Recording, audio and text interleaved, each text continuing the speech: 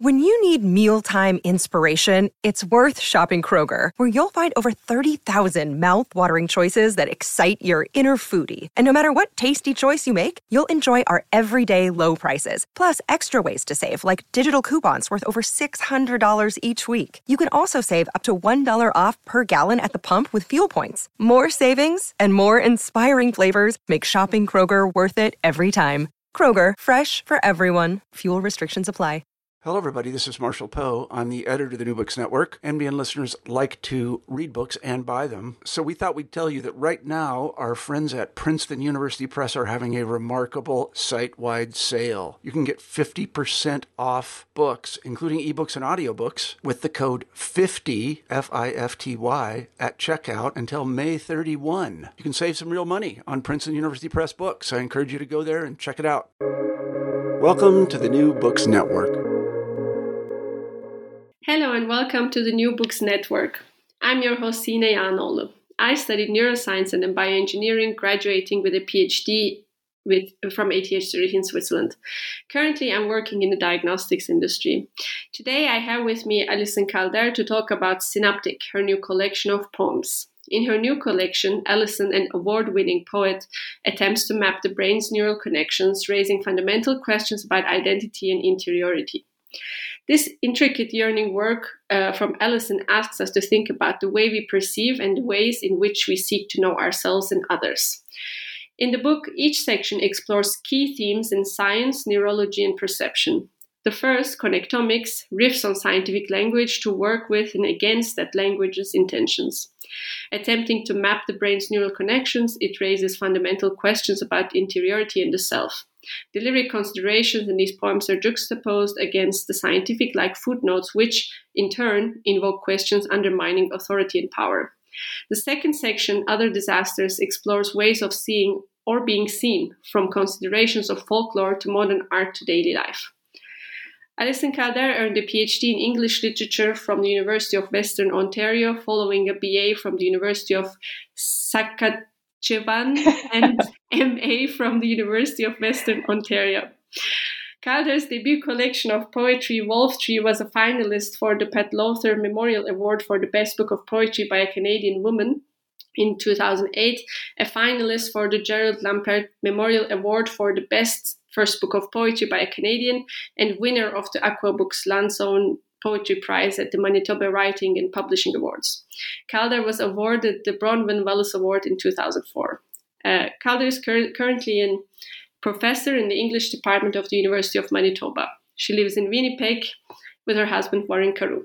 Thank you, Alison, for joining us today. Well, thank you very much. I'm very much looking forward to our conversation. Besides the name of the university where you got your BA, hope I got everything else correctly. That sounded perfect to me.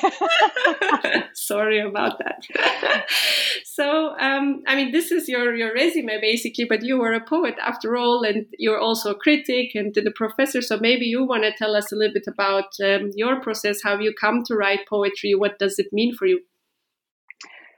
Oh, it's a good question. It's a big question.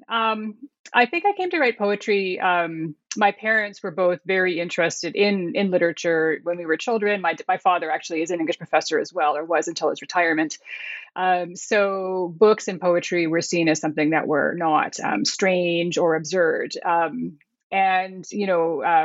really liked it. I think I really liked the sound of words a lot. And I like things that are kind of strange, I guess. And language is very, very strange, right?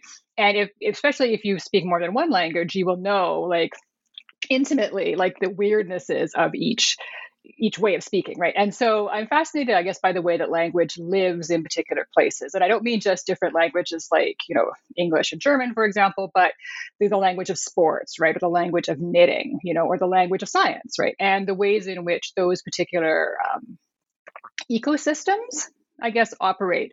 And, I think we all know how difficult it is to express ourselves in words. And I think, there's always this, this desire to get to that perfect expression that we're going to find. And I think we're never really going to get to that place of perfect expression or perfect knowledge.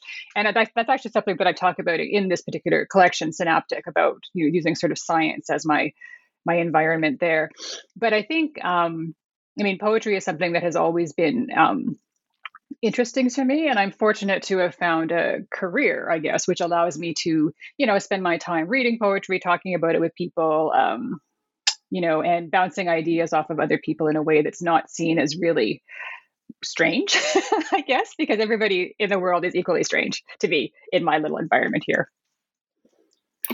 Thank you for that. And actually, in the book, you've already touched upon it a little bit. Really, this interplay between scientific language and what that means, because basically science just explains things that we are experiencing very naturally ourselves. So that interplay is really coming across, and I personally really enjoyed reading it.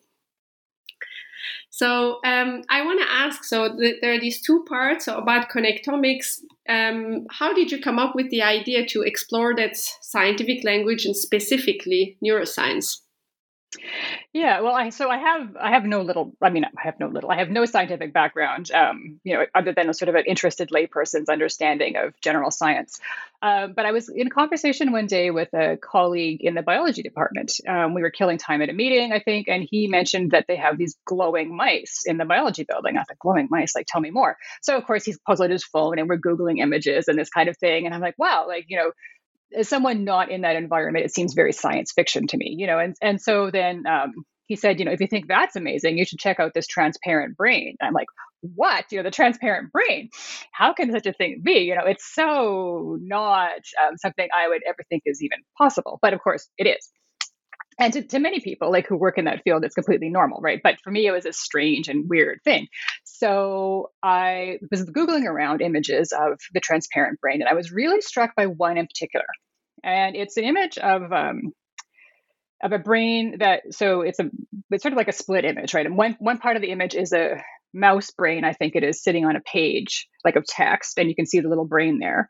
And the other half of it is that same page, which you can read completely clearly, like the brain has been turned transparent and you can actually read the text through it. And the intention here is to show how clear you can see everything, right? How everything can be very easily surveyed. But when you get to that text, right, that text is going to trip you up, in my opinion, right? Because what the text actually says is underneath the brain. I was checking this out this morning just to make sure I got it right. The text says, the brain is a world consisting of a number of unexplored continents and great stretches of unknown territory. Well, that's a metaphor, right?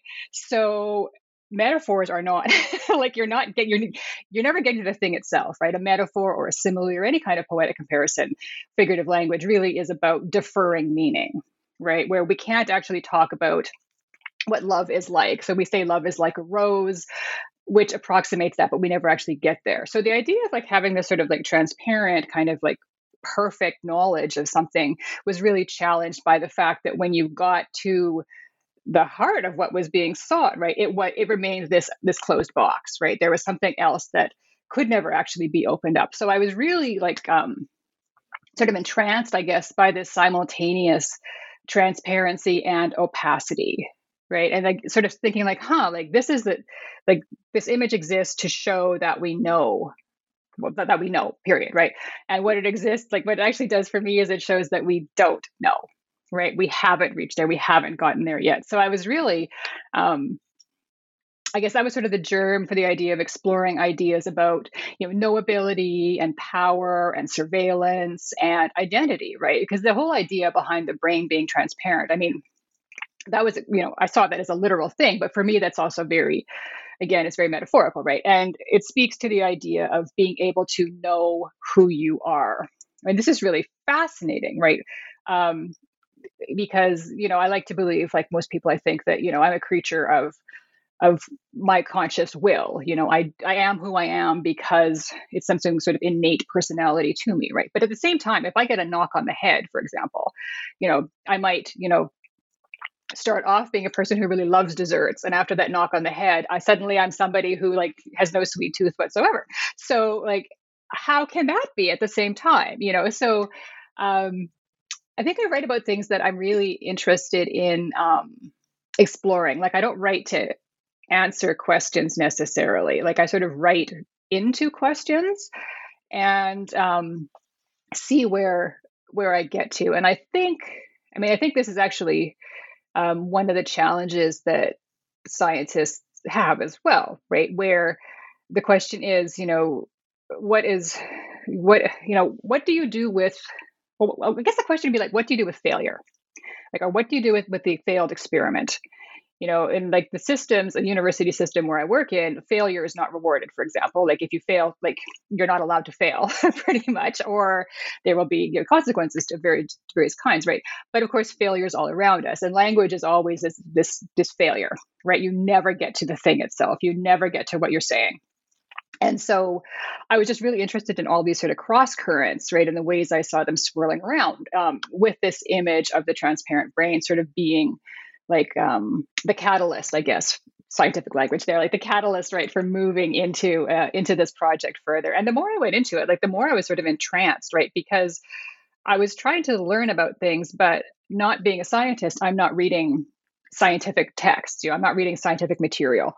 So the only way I, as a layperson, can understand really is through the use of figurative language, right? Is through comparison and through metaphor and simile. So I was fascinated by the ways that like science was trying to explain itself to the world, right? Using these techniques, and found that very productive as a source of ideas for just sort of riffing off of these different ideas and sort of like saying, okay, like, this word is really interesting. Let's press on that a little bit, right? And see what other meanings come out there, or what other resonances this kind of language has, right? Because, I think one of the goals of the writers that I was reading, trying to explain science, right, was to be very direct and very like straightforward and not go down these like, they wanted to tell me one thing, but I think you can never really say one thing only. You're always going to be pushed in these different directions. So that was what I was trying to do, right? Was sort of look at the language and then see where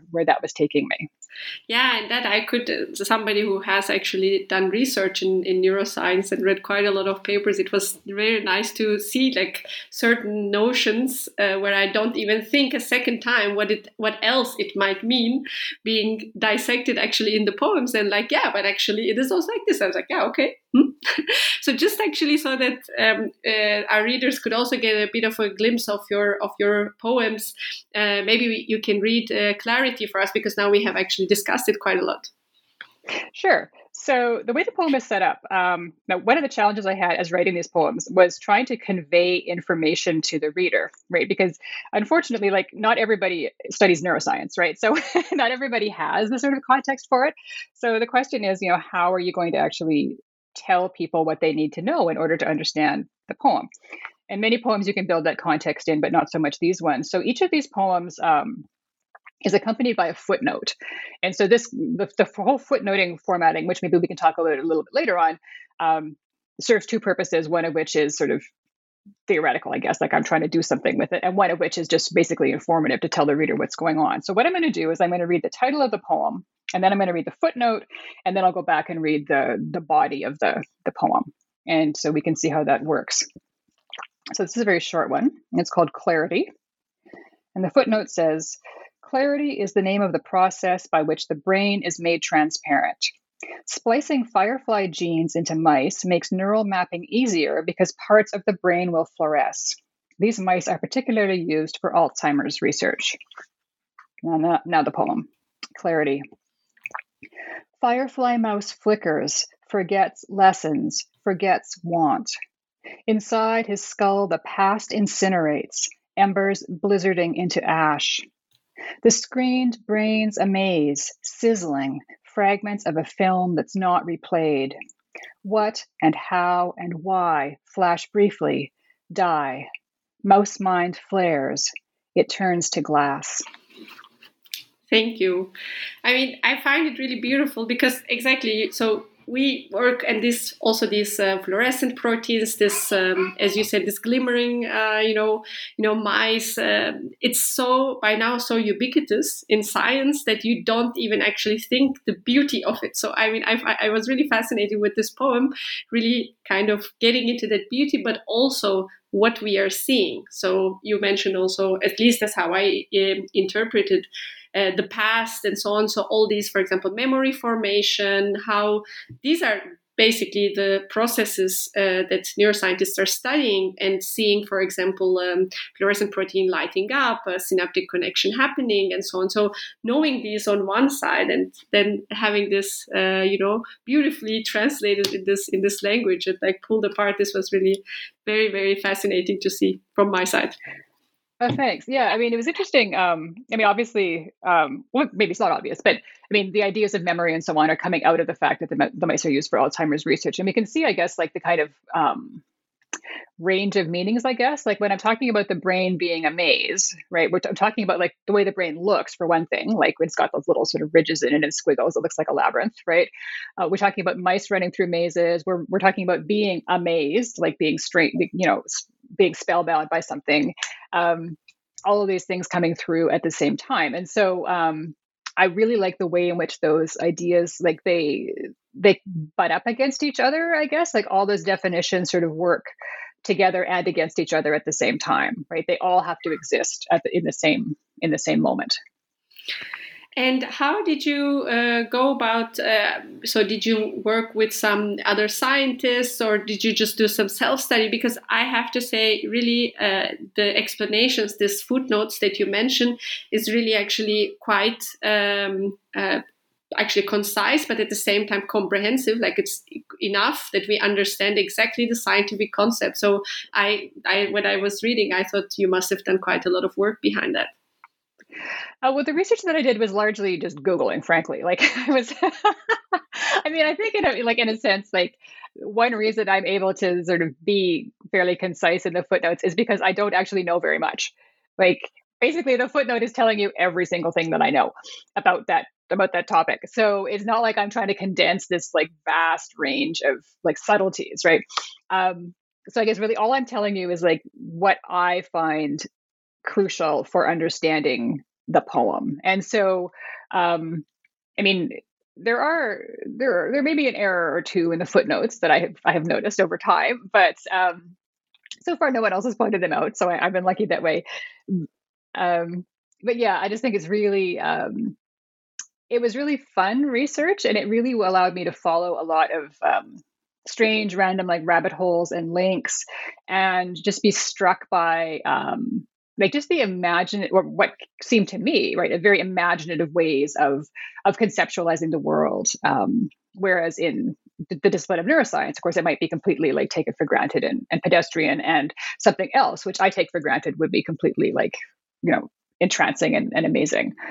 But it was very fun learning a different language, kind of in a way, I think, or getting a very basic understanding of it. Mm-hmm. Yeah, for sure.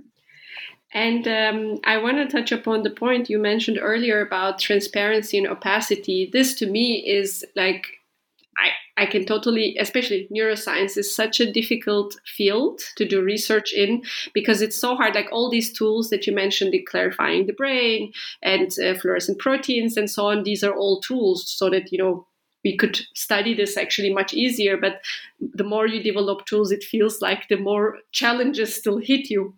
So I really actually, when you were talking about it, so that you think you use one tool, you think you figure it out, you could answer one question, comes yet another challenge that makes the whole brain or whatever processes you're studying completely opaque. So in that sense, I mean, what you mentioned is with language, this really also interplays with the scientific field itself.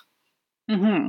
And I think one of the things I was thinking about when I was writing the poems was I was thinking about the display of knowledge as well. And I talk about this in one of the poems as well, like the fact that like the brain's all crunched up, right? Like it's this very dense, intense little layered cake kind of, and you can't, like the only way you can actually look at it is to kind of open it out, right? And spread it out so that it's sort of fundamentally altered from what it was. So you might be able to see things a little more easily because all the creases are kind of unfolded.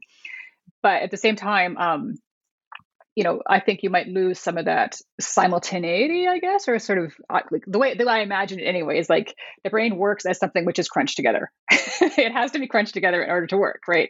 Spreading it out, is going to make it not work so much. And actually, I find that to be very much like the way a poem works.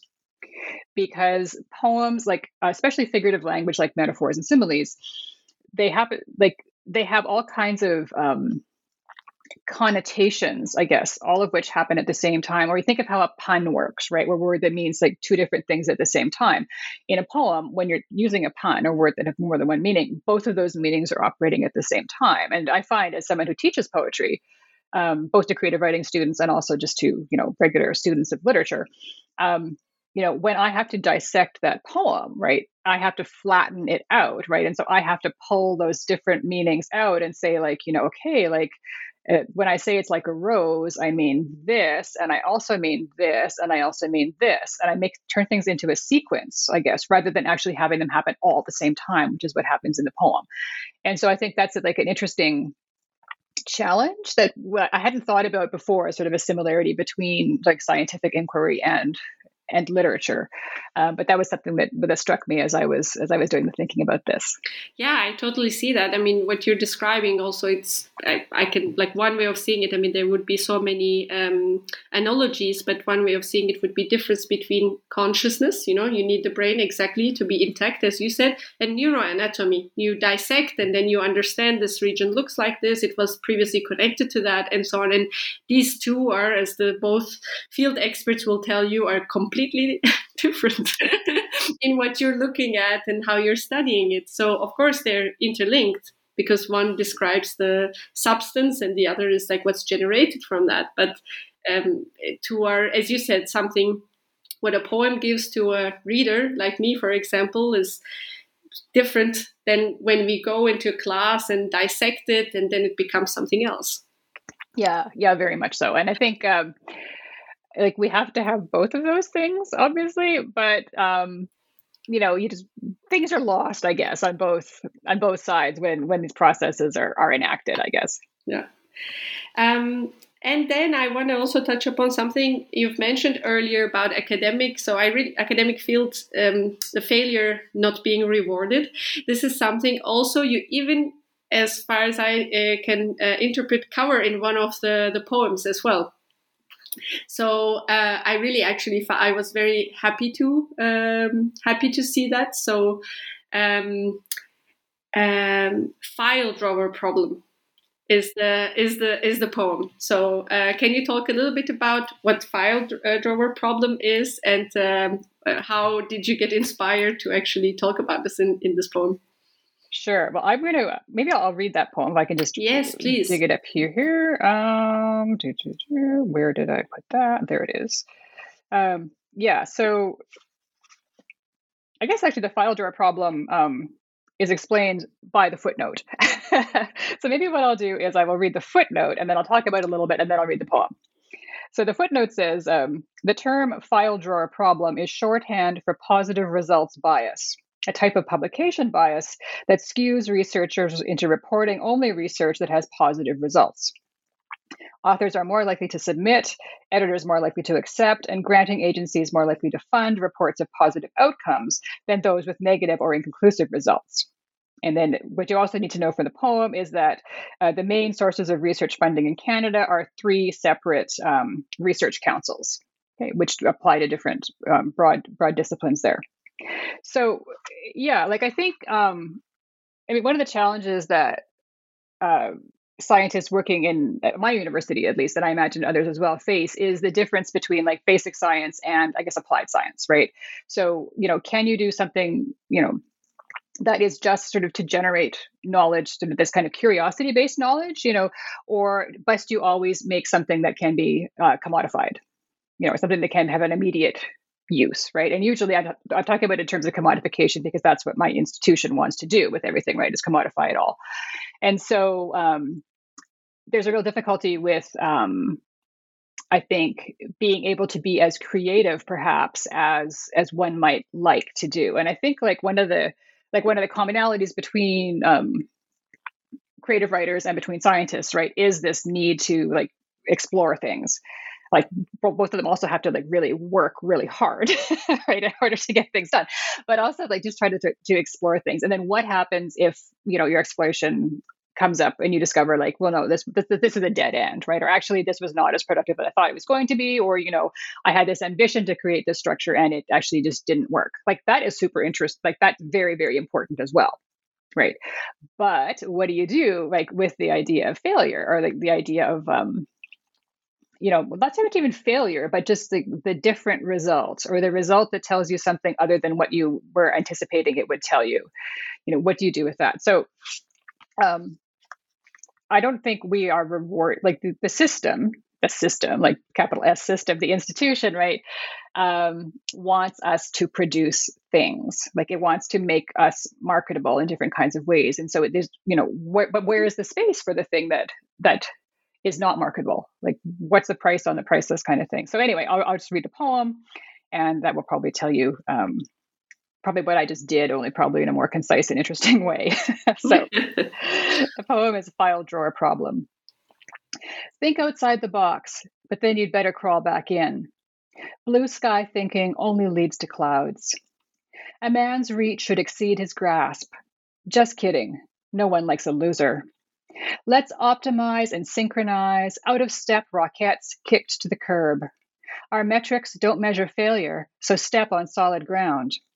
Climbing without a rope won't get you anywhere. Stay in harness. Holes in the floor? Keep walking. Eyes on the prize. Tri-council Cerberus barking at the door.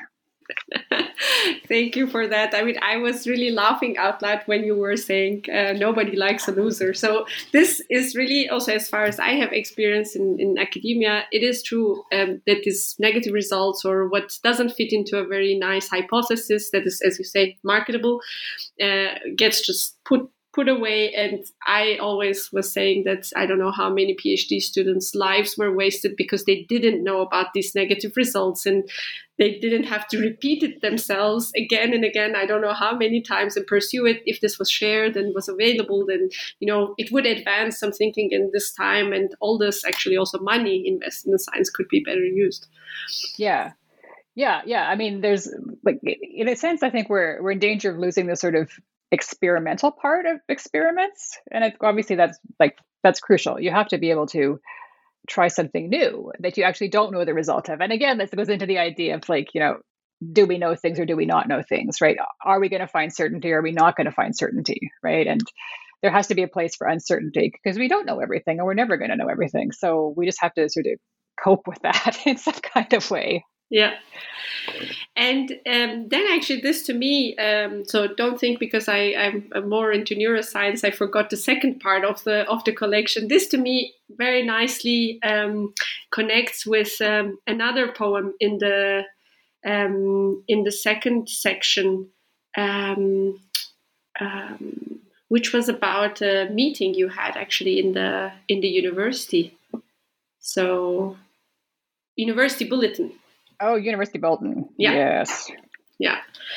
So I mean, so also for the listeners, so there are, let's say, at least for me, there are certain when you look at it to the two sections, it could be completely different. You can say, okay, like one is about neuroscience, and there's so many other themes in the second one, but it is also, I saw, let's say, in some poems, some parallels, and in the end, it's also about the language, and it's also about, self-reflection, and this, let's say, what we discussed about like feelings against structure and so on. So I also thought that this poem, University Bulletin, what you have been talking about just now, about things not being marketable, about, if something doesn't make money, what is the point? I guess there I saw a criticism from you about the university business model right now as basically seeing the student as a source of cash. And, universities are actually not built for that. Exactly. And I'm very involved in my own faculty union here at the University of Manitoba, and so we just had a 35-day strike, so we're quite thinking about the ways in which the institutional reshaping, I guess, is taking place in ways that are anti-academic. Actually, they're anti-intellectual, and they're anti-scholarship, and they're anti-scholar, and this is very alarming, and this is happening all over the world, right? It's not just in my university; it's like all across Europe, Australia. There's all kinds of threats to the autonomy of the creator, in a sense, I guess, and whether that's like a scientific creator or whether that's like a literary creative or whatever. Like, I think there's we're trying to be turned into tools, I guess, for someone else's ends rather than like knowledge itself being sort of the end. But thinking about like it's the two parts of the book. So the first part of the book is a series of approximately 30 or so poems, which are sort of based on neuroscience and scientific. And the second half is more eclectic.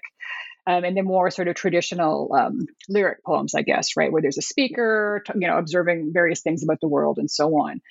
But I think, again, there's still a lot about power, right, and about knowledge, and about, the idea of being thinking one thing and then having that blown apart by something else. Like the final poem in the book is about a visit to a shrine, right, to a very important site of Catholic pilgrimage in New Mexico, and the speaker, who is and is not me, right, at the same time, right, goes there like with this sort of very blasé attitude, is like, well, I know it all. Like, look at these primitive people with their sacrifices. This is ridiculous. Who would ever think this could possibly work? But then something really profound happens to them, right? And it's not, they're not having some sort of religious conversion, right?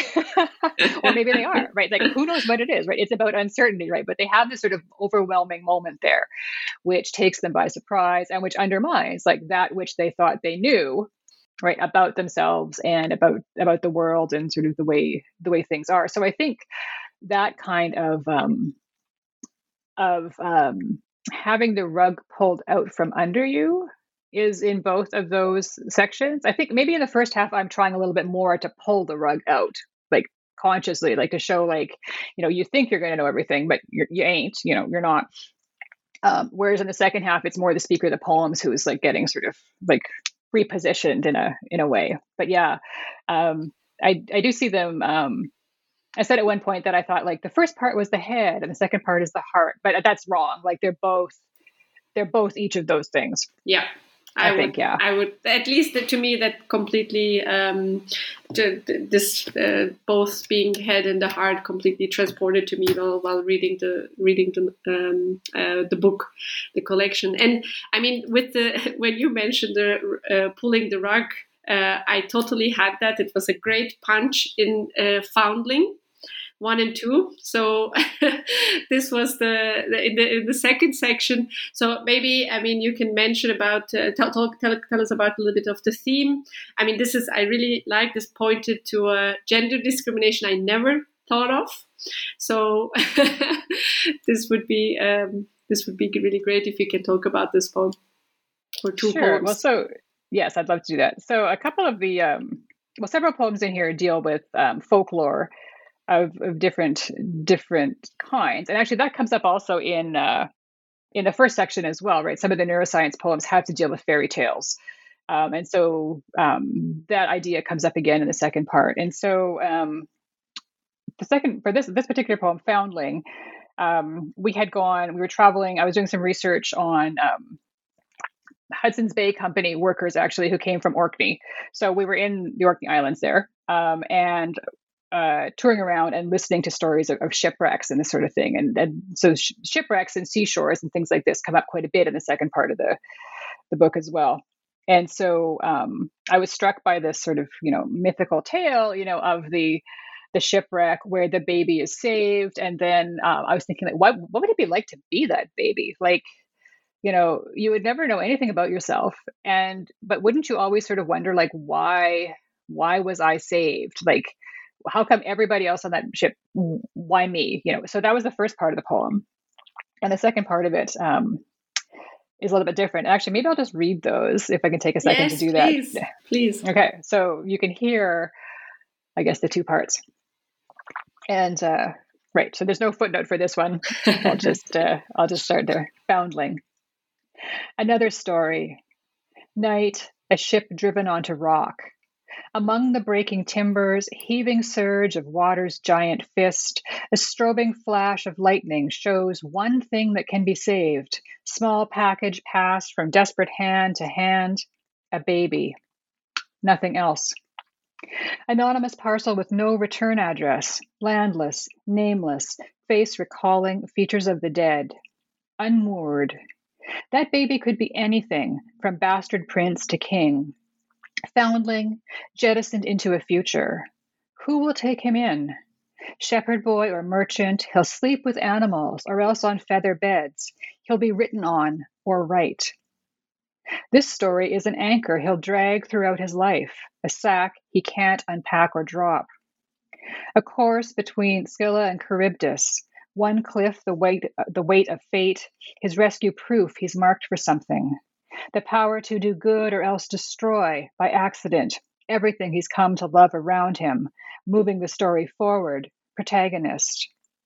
Or the other cliff, the certainty of randomness, the knowledge that he doesn't matter, never did. Foundling 2. And if the baby is a girl, that story never starts. And that's the end of that poem. So thank you for reading Foundling. While reading it, also I completely felt the punch of that second part. So, and also made me think again. This is exactly how it happens in such stories. So you basically then came up with that, as you explained, when you were thinking, okay, like this is what happens if you were this little baby. But then how did you then arrive to the part where you say, oh, what if it was a girl? Well, I guess maybe I'm always sort of wondering, what if it was a girl? Yes, that's, I think, always a good question. You have to flip it to see actually if it holds. Yeah. I was thinking, I mean, like the reason that this folklore is passed along is because of a family name, right? There's one particular family name in this area which sounds like it comes from Spain or Portugal, and so that's a hereditary through the male line, right? So we don't have, I mean, I guess, suppose practically speaking, were it a girl who was born, her name would be gone. But then, like, how could the baby have a name anyway? This is also another thing. Like, these things don't necessarily, make any sense really logically. But I think like the question of what if is always really sort of interesting. Like, what if it was a girl? What if it was a kangaroo? What if a nematode could talk? Like, what would it have to say to us? And thinking about that kind of thing really opens interesting doors, I think. And again, like I would say science, one of its questions should be like, what if, and it's important that we have like all those what ifs as possibilities, that we're not trying to shut it down and be like, you can say what if, but you can only say what if in 10% of, the spectrum of possible what if questions. Mm-hmm.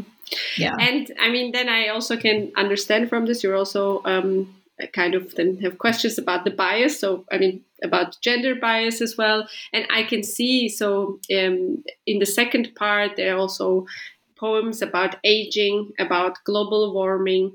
So what busies Alison's mind as a poet and as a person?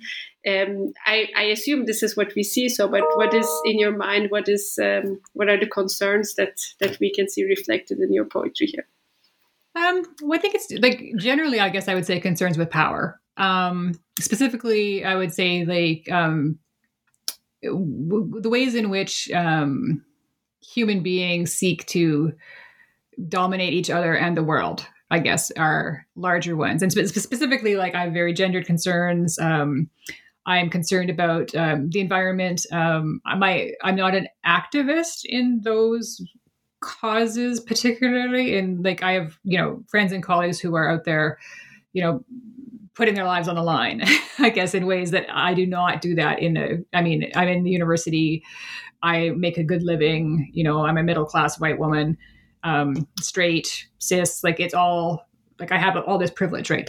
But I think it behooves like a poet's job, I think, is to direct people's attention to things and to say like, hey, look at this. Like, look at this thing you never looked at before. I'm going to write a poem about this acorn, and like, then next time you see an acorn, you will maybe think about it a little bit differently. Or, the Canadian poet Erin Murray has a poem about an onion, right? Which I don't actually really understand that poem very much, but I think it's very beautiful linguistically. But every time I'm chopping onions, right, I sort of have this flash of like thinking about like, oh, like this onion is more than what I think it is. Like it's not just this object for me to consume, right? There is something else possibly they're like this onion consciousness or the onion being or whatever, so I think like poetry and writing, creative writing in general, often tries to get people to look at things. And I think my poetry obviously is directive to a certain extent, in which I'm not overtly, I guess, well, maybe I am. Maybe I'm not a good judge of that, but I'm not overtly like trying to tell you what to think about something, but I am telling you to think about it, I guess, ideally. So I would say that would be a concern of mine.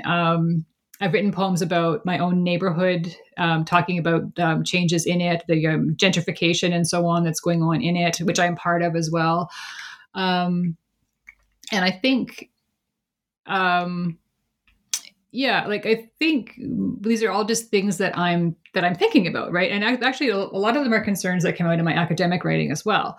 But poetry allows me to say them in a different way, and to say them in a way which is less thesis driven, I guess, right? Like a scholarly article, you have a start, you have a trajectory, you have to get to the end, right? You want it to be as clear as possible, right? Poetry, I can bring those things up, but I don't have to clarify them. I can allow them to exist in all of their realistic murkiness. And it's a murkiness that other people can sort of look at as well and pick their way through. So it's not me telling them necessarily like, thus we can see as a result, blah, blah, blah, right? But, I am showing you these things and sort of, I'm sure, suggesting like, look at things, turn a little bit like left, I guess, from where you were before, and tell me what you see. Yeah.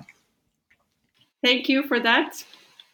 So I would like to really thank you again for joining us today. It has been a very nice conversation.